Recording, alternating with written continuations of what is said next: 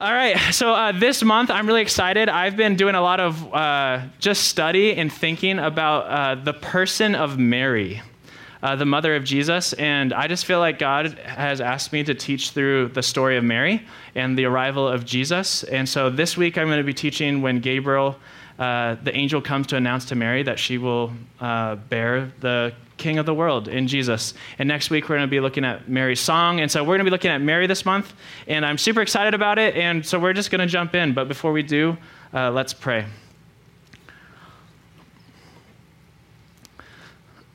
God, we're so thankful that we get to be a part of a community that worships you. And God, we're so thankful that we get to sing because you changed our hearts. And God, we're so thankful that you changed our hearts because 2,000 years ago, you died on the cross for our sin. And so, God, I pray that we would be filled with gratefulness tonight. I pray that we'd be filled with passion and love for Jesus that would transform our hearts into obedience that would bring life to the full, even if it cost us. And so, Jesus, I'm just so thankful. I pray that you bless this community as we hear your word tonight, and I pray that you bless us as we transition in the new year. God, we're excited for what's ahead, and we're excited for tonight. And God, our hearts are open and ready. Would you speak to us? In the name of Jesus, amen. Okay, so last May, my wife and I had the privilege of going to Italy. And Harley, you can put the first picture on the screen. Literally, we could never have afforded this trip, but some family literally said they wanted to do a big trip and they were going to pay for us. So my whole family, including baby Kinsley, we flew multiple flights across the water, landed in Europe, and we got to spend a whole week in Italy. We got to do a European cruise. And one of the stops that we got to go in was Rome. And so this was Rome. This is lit up at night. If you look on the left, kind of that big White House-looking building is St. Peter's Basilica. And anyways, this is like the Vatican. It's like the heart of Rome. It was like an absolute incredible experience. And Harley, if you go to the next picture, one of my favorite moments of this trip where, I know you're laughing and I'll laugh with you in a second, but we got to go inside of St. Peter's Basilica. So this is like a picture to prove it. And it might as well be the worst picture ever because I don't know who I'm smiling at, but I'm not smiling at the camera. And then my daughter is looking opposite of me. And then of course my wife is beautiful, doing exactly what needs to be done to make the picture happen, but we failed. And then if you look below Kinsley's butt, you'll see a pee stain because my daughter decided that the best time to pee on dad's shirt with no change would be in the middle of this beautiful church. And so I'm walking around with a baby, literally soaked in pee, and I was like, well, this is parenting. So, but the reason I show you this picture is not to just show you that I went to Italy, but I had a profound moment with my wife. If you look behind us, there's kind of that dark architecture, and literally right behind us is the tomb of St. Peter. Peter is one of Jesus' 12 disciples, and I actually didn't even know that. I walked in, I was like, what's everybody looking at? It shows how much I research things before I go and do them. And literally, they're like, this is the tomb of the Apostle Peter. And so what happened is years ago, they were excavating the land, and they found literally a tomb that said Petros, the tomb of Petros, and they're pretty sure that this is the tomb of Peter. And I remember I was standing there with my wife, and there was something that just was so real about that moment. And Crystal looked over to me and she's like, I can't believe this thing is real. I can literally, that man who's buried there literally walked with our Lord and Savior. I can literally open my Bible and read what he said. And she said, there's just something about being there, seeing it, that turned it, I know it's real, but it kind of feels mythical. It's oh, these are great Christmas stories and Mary and Jesus. And she's like, but there's something that is just really real about this scene. And the reason I share that is because I think for us who live in America, we live in the West, we don't have, our oldest buildings are 200 years old maybe, and their newest buildings are 500 years old. And there's just something about being in a place where it feels historic, that I was there and I was like, man, I'm a part of a rich historic faith that just brought my faith to life. And so my appeal to you as we enter into the story of Mary tonight, and my appeal to you as we kind of think through this story is that this story that you're going to hear tonight is not mythical, it's historical. There was a real Jesus, there was a real Mary, and it has radical implications for our lives today. So with that being said, let's just jump into the story of Mary, and I'm really excited for this. So Luke chapter 1, verse 26, it says this: in the 6th month of Elizabeth's pregnancy, that's Mary's cousin, God sent the angel Gabriel to Nazareth. So Gabriel is a big deal angel because God has big deal news. Literally, it's one of the only, is one of 2 angels that are named in the Bible. And he goes to Nazareth, which is a town in Galilee. And then in verse 27, to a virgin pledged to be married to a man named Joseph, that's Mary, a descendant of David. And the virgin's name was Mary. And the angel went to her and said, "Greetings, you who are highly favored." I love this. "The Lord is with you." Now, let me just pause for a second and let me just talk about who Mary is. I put a picture on the screen of Mary, and I'm just trying to get you into the story. Mary was a real person. Like, there was an actual encounter where this angel showed up to her, and she's hearing this news. And like, put yourself in this situation. It would be powerful. It would be transformative. Now, when I think of Mary, like in my imagination, I think of somebody who's my wife's age. I think of somebody like in their mid-20s, maybe even late 20s. But most scholars think that in this time, Jewish girls or young ladies got married in between ages 13 and 14, and she wasn't married yet. So most likely, Mary was 12 to 14 years old when this happened. So think about a high school senior, or high school. No, sorry. Think. You're like, how old were you in high school? No, think of an 8th grader, and think a freshman in high school. Like, this is a young gal.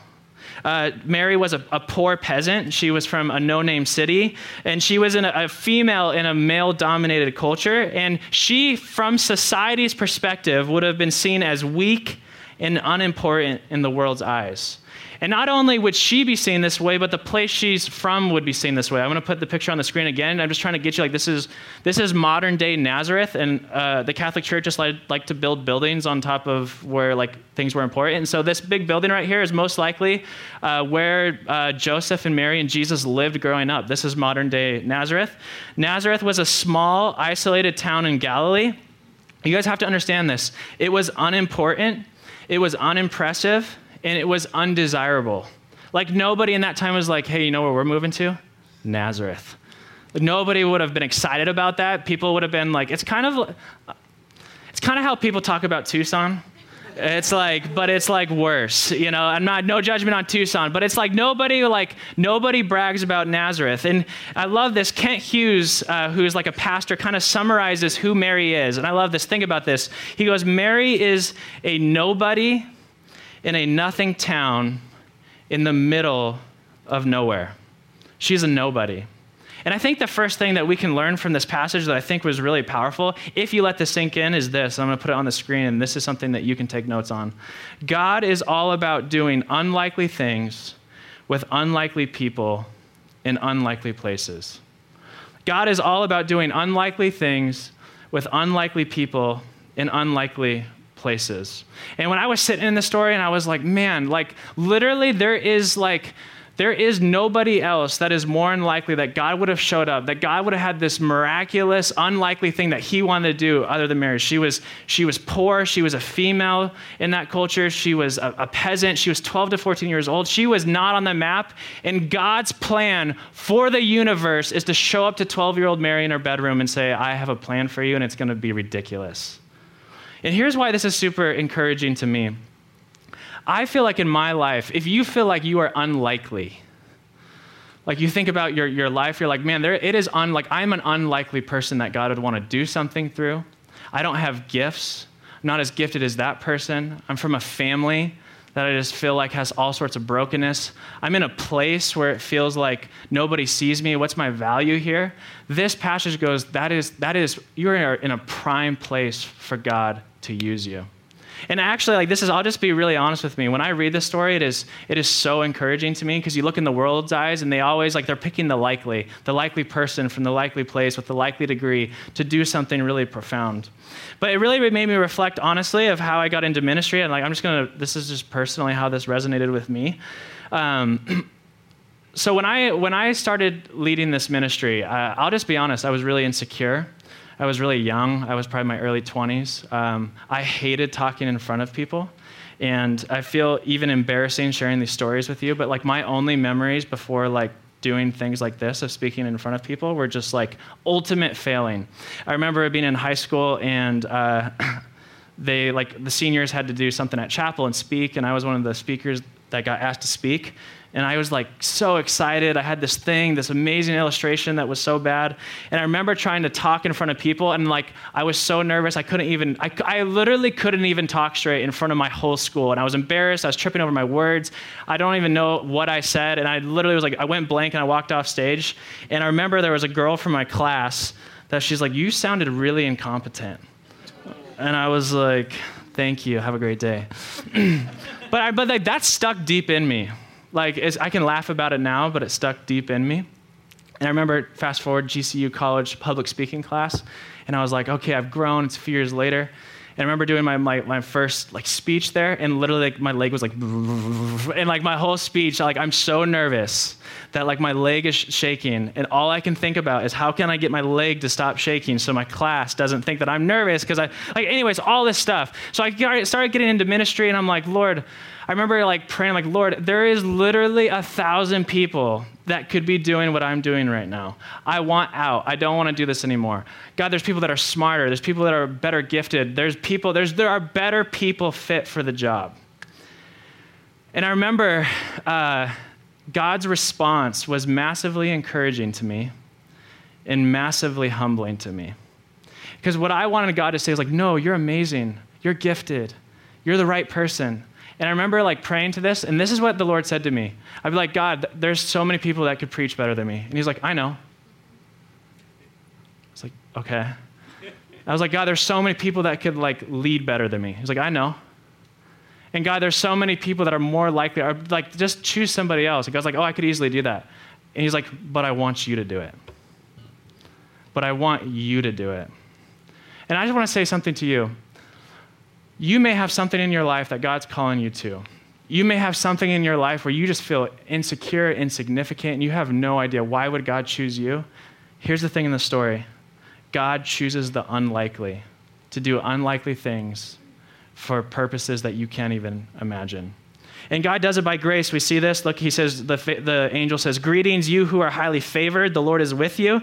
And I love this. That word favor literally comes from the Greek word grace. And so it's like God's decision to use Mary wasn't because she was worthy, wasn't because like she was exceptional above everybody else. It's because God was gracious. And when God chooses to use you, when he calls you, it's by his own grace. And what I love about this is God is not looking for people who are worthy. He's looking for people who are willing. I just want to tell you guys, listen, if you're trying to be worthy and prove to God why you're worth using, listen, God is not looking for people who are worthy. He is looking for people who are willing. And I think that's just a powerful thing that I have been reflecting on. Let's continue with the story. Verse 29. So Mary was greatly troubled at his words and wondered what kind of greeting this might be. She's like, I wonder what this is about. And I would too. But the angel said to her, do not be afraid, Mary, for you have found favor with God. I love that. You will conceive and give birth to a son, and you are to call him Jesus. He will be great, and he will be called Son of the Most High. The Lord God will give him the throne of his father David, and he will reign over Jacob's or Israel's descendants forever. And his kingdom will never end. So Gabriel comes and she's wondering like, hey, what is this all about? And she was like, listen, you're about to have a son. And I love his name's going to be Jesus. He's going to be great. He's going to be Son of the Most High. He's going to have a throne. He's going to be the Son of David. He's going to reign forever. And I love this. And I think it's really important here to pay attention to the titles that Gabriel is giving Jesus at the start of his life. First of all, Jesus' name is Jesus, and that Jesus literally means Yahweh saves. So right off the bat, Gabriel's going, listen, you're going to have a son, and he's going to be a savior. He's going to save his people from his sin, from their sin. And it's something that's even like a kind of a play on words, but it's a really powerful image. The New Testament was written in Greek. The Old Testament was written in Hebrew. And in the Greek translation of the Old Testament in Hebrew, the name Jesus and the name Joshua are the same. And so what I love about this is in the Old Testament, Mary would have been familiar with this image. Joshua was the person that God chose to lead the people of God into the promised land. And in Jesus' name, being Jesus, Joshua, the angel is painting Jesus as like this greater Joshua that's going to lead the people of God out of slavery and into the new creation. And he goes on, he says, your son is going to be great. He's going to be Son of the Most High. And that title, Most High, is the exalted name for God in the Old Testament. So oftentimes when King David praises God, he calls God the Most High. It's like he is the exalted one. He's above over everything. He is the exalted one. And not only is he going to be Son of the exalted one, but that word son comes from Psalm 2. It's not just talking about father-son relationship, but the son in Psalm 2 is the one that the Father gives the nations to rule over. So the angel is saying, listen, you're going to have a son, and he's going to rule over the nations. And he goes on to say there's all this Davidic language. He's going to have a throne. He's going to reign. He's going to reign forever, and his kingdom will never end. It's powerful political language, being in the Roman Empire, where Caesar was great, where Caesar was the Son of the Most High, or was the Most High, where he was the one on the throne, where Rome's kingdom will never end, and it's crazy powerful what's going on here. And essentially, at the end of the day, what the angel calls Mary to, and what the angel tells Mary is, listen, in summary, this is what the angel is promising. Now, step in Mary's shoes. Out of nowhere, this angel comes to you and says, you're going to have a son. He's going to be a savior. He's going to be Son of Yahweh, the living God. He's going to rule over the nations. And you are going to have a son that is going to be the most powerful ruler this world has ever seen. Amen?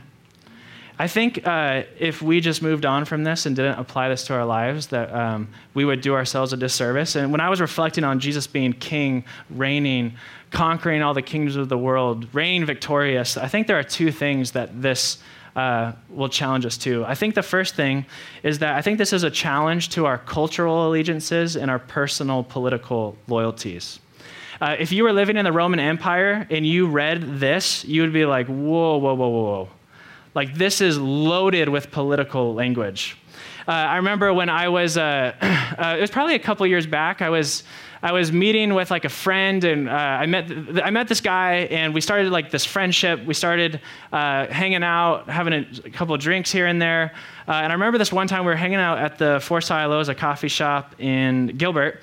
And I remember, like every friendship gets to a point where you like eventually ask like the awkward questions, but you got to have like that window before you ask those questions. And I remember we were sitting down, and I think there was like, it might have been like peak of political season. And I remember he asked me, he goes, so are you a Republican or a Democrat? Now everybody's like, what is he about to say? And I remember recently, while all that was going on, I was going to school. I was like, listening to the Bible Project podcast a lot. And there's this one Bible Project podcast episode that has stuck in my mind like crazy. And I remember Tim Mackey was talking, and he goes, if you were an early Christian and you asked these early Christians, what's your politic? They would have said, Jesus is Lord. That's my politic. Jesus is Lord. If you are a Christian, your politics are Jesus is Lord. And I remember that was fresh in my mind, and I was thinking through this, like, yeah, Jesus reigns over all things. I remember looking at my buddy who was an unbeliever. He didn't even know who Paul was. He had, like, no clue. And I remember, like, hey, it's like, just so you know, before I answer this question, you need to know that as Christians, we think about this in totally different categories than the world does. And I told him, and I'll tell you what I told him. I said, I personally refuse to call myself a Republican because there's idolatry in the Republican Party. I refuse to call myself a Democrat because there's idolatry in the Democratic Party. And to say I am a Republican or I am a Democrat means that like I'm aligning with those things, and it's like a loyalty. And I said, you have to understand, like, as a Christian, when you ask what my politics are, I go, Jesus is Lord. Jesus is Lord. And so I just want to say something to you right now. If you are a Christian in the room, engage in politics, yes. Try to do good, seek justice. But I want you to know, if you are a Christian, your ultimate identity is not with a donkey, it's not with an elephant, it's with a lamb. Amen? If you are a Christian, your politics is Jesus as Lord. I think the second thing that this challenges is not just like cultural allegiances, but I think this challenges our personal empires and our personal kingdoms that we seek to build. Jesus being Lord of all doesn't mean that he's Lord over all things. He's Lord over politics. It means he's actually Lord over your life, that every area of your life, Jesus' lordship claims authority. So you are not your own. Your body is not your own. Your money is not your own. Your time is not your own. Every area of your life needs to be brought into submission to Jesus. And this is kind of a silly illustration, but I think it makes the point. So my wife and I, since having a daughter, we've been kind of cleaning out our house. We literally have bins everywhere. And I'm like, I don't get attached to like things as much. And so I'm like, throw away. Like we need space. Like I just start throwing stuff away. And then my wife will come to me 2 weeks later. She's like, hey, what'd you do with that one thing? And I'm like, threw it away. It's like, and then you can imagine how that conversation goes. But I remember, so we're organizing, we have boxes and bins everywhere, and we're reorganizing, we're taking things from that side of the house, and we're just putting things back into their proper order so that our home can flourish. And I remember there's always a bin. In all of the organization, there's always a bin that Crystal says, don't touch that box. That box is off limits. You can do whatever you want with these other things. Do not touch that box. And I think as we follow Jesus, we have areas of our lives. We have bins, so to speak. It might be your friendships. It might be your relationship. It might be sexuality. It might be money. It might be all these things. And I just want you to know, I'm going to ask you a question. What bin in your life do you tell Jesus, don't touch that box? What is it in your life where you go like, Jesus, you can order that part of my life. You can have your way here. Oh, yes, please. Just don't touch that box. Jesus' lordship has implications for every area of our life. Let's continue on with the story. In verse 34, Mary responds. So think about this. So she's a Jew. She's raised in the Old Testament scriptures. She knows that the son of hers is going to be a son of David. He's going to rule over the nations. He's going to be the one to bring in God's future. And this is how she responds in verse 34. She says, how will this be, Mary asked the angel, since I am a virgin? Now, Mary here, she is not doubting God. This question isn't building on doubt. This question is building on faith. And I love that Mary didn't wonder if it would happen, but she would wonder how it would happen. You can imagine she's like, I'm not even married yet. How is this going to happen? And she's just wanting to know more information. And she's probably wanting to know more information, not because she's doubting God, but she wants to know, is there something that I need to do to make this happen? Compared to Zechariah, which we don't have time to go in the story, but his question is actually doubting God. Mary here is showing faith because she goes, what do I need to do to make this happen? I hear your word. The angel goes on in verse 35 and says this, the angel answered, the Holy Spirit will come on you, and the power of the Most High will overshadow you. So the Holy One, or the set-apart one, to be born will be called the Son of God. There's that language from Psalm 2 again. And verse 36 says this, even Elizabeth, your relative, is going to have a child in her old age, and she, who is said to be unable to conceive, is in her 6th month, for no word of God will ever fail. Now, you have to understand this language about the Spirit coming upon and the power of God overshadowing. This is all echoing Genesis 1 in the creation narrative. In the beginning of the Bible, you have God creating the universe out of nothing. And then it says specifically in Genesis chapter 1 that the Spirit of God is hovering over the face of the waters. It's very similar language than the Spirit of God like overshadowing Mary. And so I think what the angel is saying here is he's saying, listen, in other words, just as God brought forth something out of nothing in creation, the Spirit, and just as the Spirit was like overshadowing the waters, so God through the Spirit is doing a miraculous work of creation in your womb. Just as he's calling back to Genesis 1, I think it's saying like this, and there's a new beginning for the people of God, and it's happening in your womb. And he says the proof of this is that Elizabeth, your relative, who is called barren, is already 6 months along because no word of God will ever fail. N.T. Wright says this about this passage, about the Holy Spirit coming upon us. I think it's beautiful. He says, Mary is the supreme example of what always happens when God is at work by grace through human beings. God's power from the outside and the indwelling of the Spirit within together result in things being done which would have been unthinkable any other way.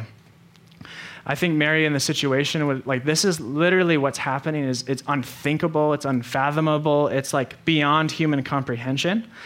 And when I was at this part in the passage, reflecting on my life, and honestly, when I was thinking of you, I kind of had this thought. I was like, man, when the Spirit of God grabs a hold of somebody, and when the Spirit of God starts to work in somebody, that person starts doing unthinkable things.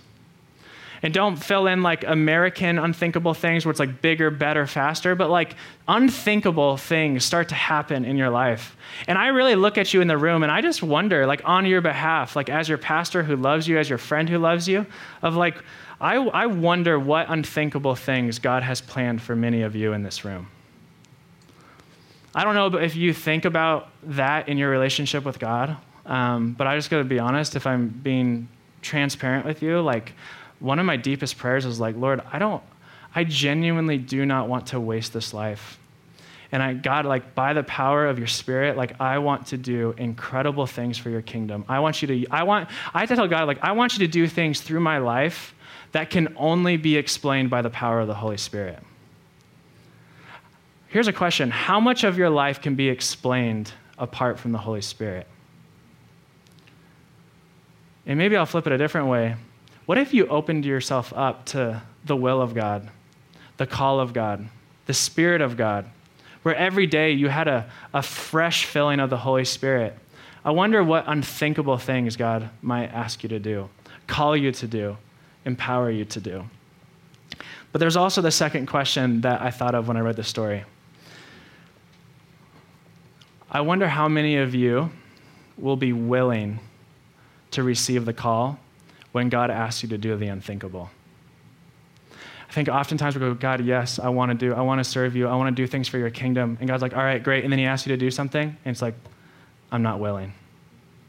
And the reason I was reflecting on that is because of how willing Mary was. Look how this story ends. Some of the most beautiful words literally in all of Scripture. And I pray that you pray these words every single day until Christmas and for the rest of your life. Look at what it says, verse 38.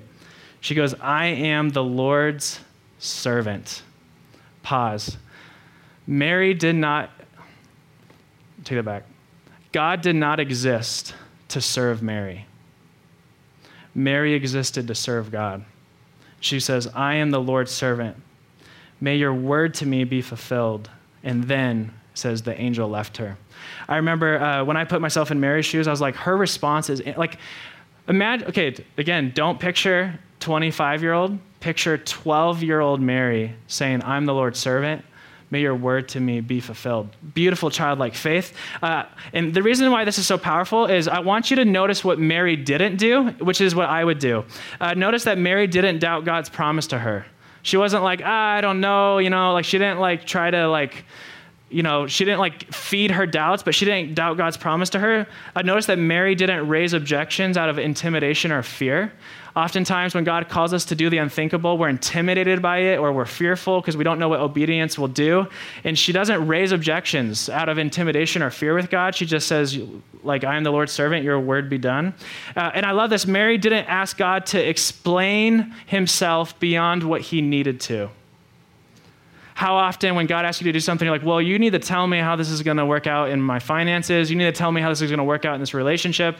And like, you need to tell me, like, but Mary, I love it. She doesn't ask God. She doesn't doubt God. She doesn't raise objections. She doesn't ask God to explain himself. I love this. All Mary needed to know was what God said. And then God had her obedience. And more than that, she surrenders and submits, even when it's going to potentially cost her greatly. I'm sure if you've heard this sermon taught, you've heard that like the cost that would have come on Mary. But I want just think about this for a second in a fresh way. Mary saying yes to God would deeply potentially cost her. Some of these things didn't end up costing her, but some of these things she had to risk saying, God, yes, I will follow you. I'm your servant, even if it's going to cost me greatly. Here's just a few. She had to be willing to give up her dream of marriage. Imagine going back to Joseph being like, so I'm pregnant. With who? A baby. Who's the dad? God, kind of. Like nobody had Joseph would not have had a category of that. How many of you would give up your dream of marriage to follow God? Imagine the sorrow. Mary knows she steps into that. I know I see you guys looking at each other, about to be married. It's going to be special. All right, back to it. I can't wait. I'm excited. It's going to be a blast. Okay, she had to give up her reputation and honor. Imagine the gossip in her hometown. Nazareth was a small town. Imagine people gossiping about you because you wanted to follow Jesus. She had to be willing to give up her family and even her village, because this is like very communal culture. Like, she would have been ostracized in a lot of ways probably. And because of that, she would have had to face poverty. So she was saying yes to sorrow, yes to gossip, yes to poverty. Deuteronomy, there was the death penalty for adultery. So her saying yes to God was saying yes to potential being killed, and that was being the end of her life. She had to face the pressure from Jesus' success and rejection. How many of you read Jesus' life and go, man, Jesus was under a ton of pressure? How many of you think about how that affected his mom? People going to her, gossiping about her son and complaining about her son, like the son that she loves. She had to face that cost. And how many of you can imagine watching your child being tortured, naked, and crucified and buried in the ground because your son was following God's call in his life? And all of this because she said, I am the Lord's servant. May your word to me be fulfilled. All of this because she said, not my will, but your will be done. Amen. When I was thinking about this passage, I was sitting in this, and one of the people that I love the most in my life, or literally I hold back tears every single time I get to this, is I love my mom. I really love my mom. I have so many incredible memories of growing up, walking into my mom's bedroom, and she doesn't know I'm there, and her eyes are closed, and she's worshiping Jesus. She's reading the scriptures. She prayed with me. I learned to value time with God through her, and I was just as her son, I learned so much from my mom. And I remember reading these verses of I am the Lord's servant, may your word to me be fulfilled. And I was like, that sure sounds like Jesus' prayer, not my will, but your will be done. And then I had this thought, I was like, I wonder if Jesus learned to pray from his mom. And I was like, the prayer that Jesus gave us to pray, not my will, but your will be done. I wonder if Jesus' mom gave that prayer to Jesus to pray. And then Jesus gave that prayer to us to pray. And we'll give that prayer to our kids to pray. It's a powerful moment. And I was right. I remember in one of the, let's look at this quote. It's so beautiful. R.C. Sproul says this: the beginning of Jesus' life is marked by a mother who submits to the will of God. And the end of Jesus' life is marked by the words, not my will, but your will be done. I think Jesus learned a lot from his mom. No wonder Mary is a model. And no wonder God chose Mary to carry the Son of the living God. She is an incredible woman of God, an incredible woman of God. And so as we kind of wrap up, I was thinking about this passage and just how this would apply to our lives. How should we leave? What should we be thinking about? And this passage was it was so encouraging to me, because I was like, man, it just shows that God is just looking for people who are available and for people who are willing.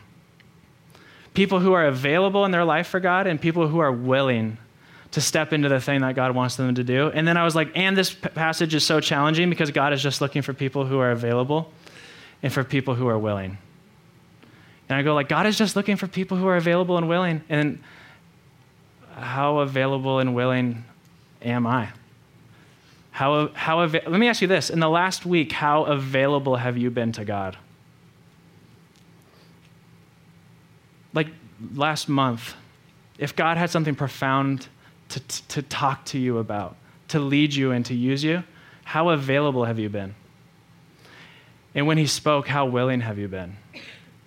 And so as we wrap up, here's the thing. I just have 3 questions that I do not want to fill in the blank for you, but I just want you to take a picture of these, reflect them, and these are the things that I want you to be thinking about as we wrap up today. 1, in this Advent season, where in your life can you be more available for God and his voice? Listen, don't go through December filling up your schedules where you don't have time for God. Where in your life can you be more available for God and his voice? If you are not hearing the voice of God in your life, the first thing that I would ask is, do you have space to even hear it? Second, where in your life is God asking you to move from willful to willing?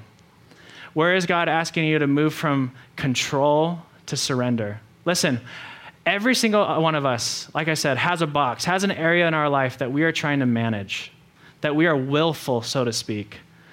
And I think God is inviting us to pray the prayer of Mary, to be like, Lord, not my will, but your will be done. And lastly, where do you need to simply trust and obey God right now? Listen, this passage, yes, it's about Jesus' lordship. Yes, it's about this beautiful response of Mary. Yes, it's about God uses unlikely people. But this passage is ultimately a call to trust and obey. And I know for some of you that sounds exhausting, that sounds scary. And so here's the last thing that I want to share with you. And this is a verse that has been on my mind for the last year. There's a psalm, I don't even know where it is, but it goes like this. Those who trust in the Lord will renew their strength.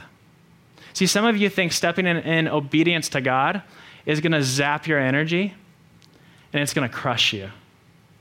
But I'm telling you, when you step out in obedience and trust God in whatever area he is calling you in your life, you'll strangely find that your strength is renewed because you're living in the will of God, that you're following him, and you're following in the pattern of Jesus' mom. So as we end tonight, let me ask you this. Where in your life do you need to be available to God? Where can you create space?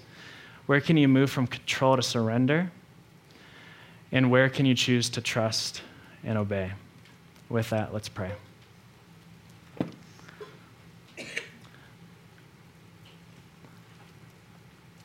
God, thank you so much for your kindness.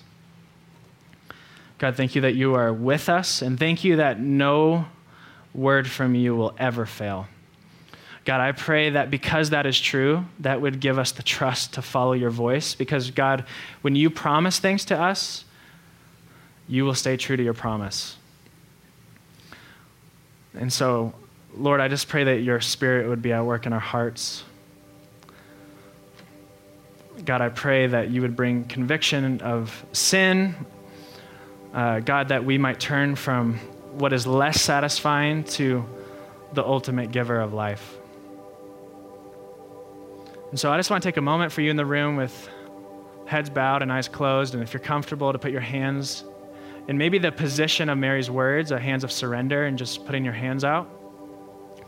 And I just want you to pray along with me and pray through these questions, that the Holy Spirit would seek to speak to you and encourage you and call you forward. I just want you to ask God, where in my life right now do you want me to be more available for you? God, where do you want me to create more space?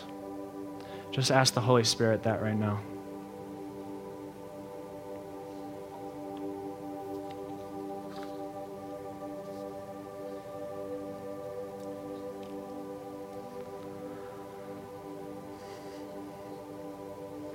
And I want you to ask God, where in my life am I trying to control? And where are you asking me to surrender? Just ask the Holy Spirit where he is calling you to surrender to him.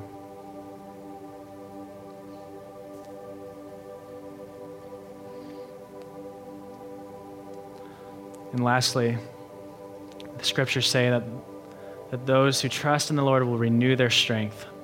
I want you to ask the Holy Spirit where he is prodding you to trust God in a deeper way, and where he is calling you to obey. Jesus, thank you that you are good and that you are kind. God, thank you that you bound yourself to humanity.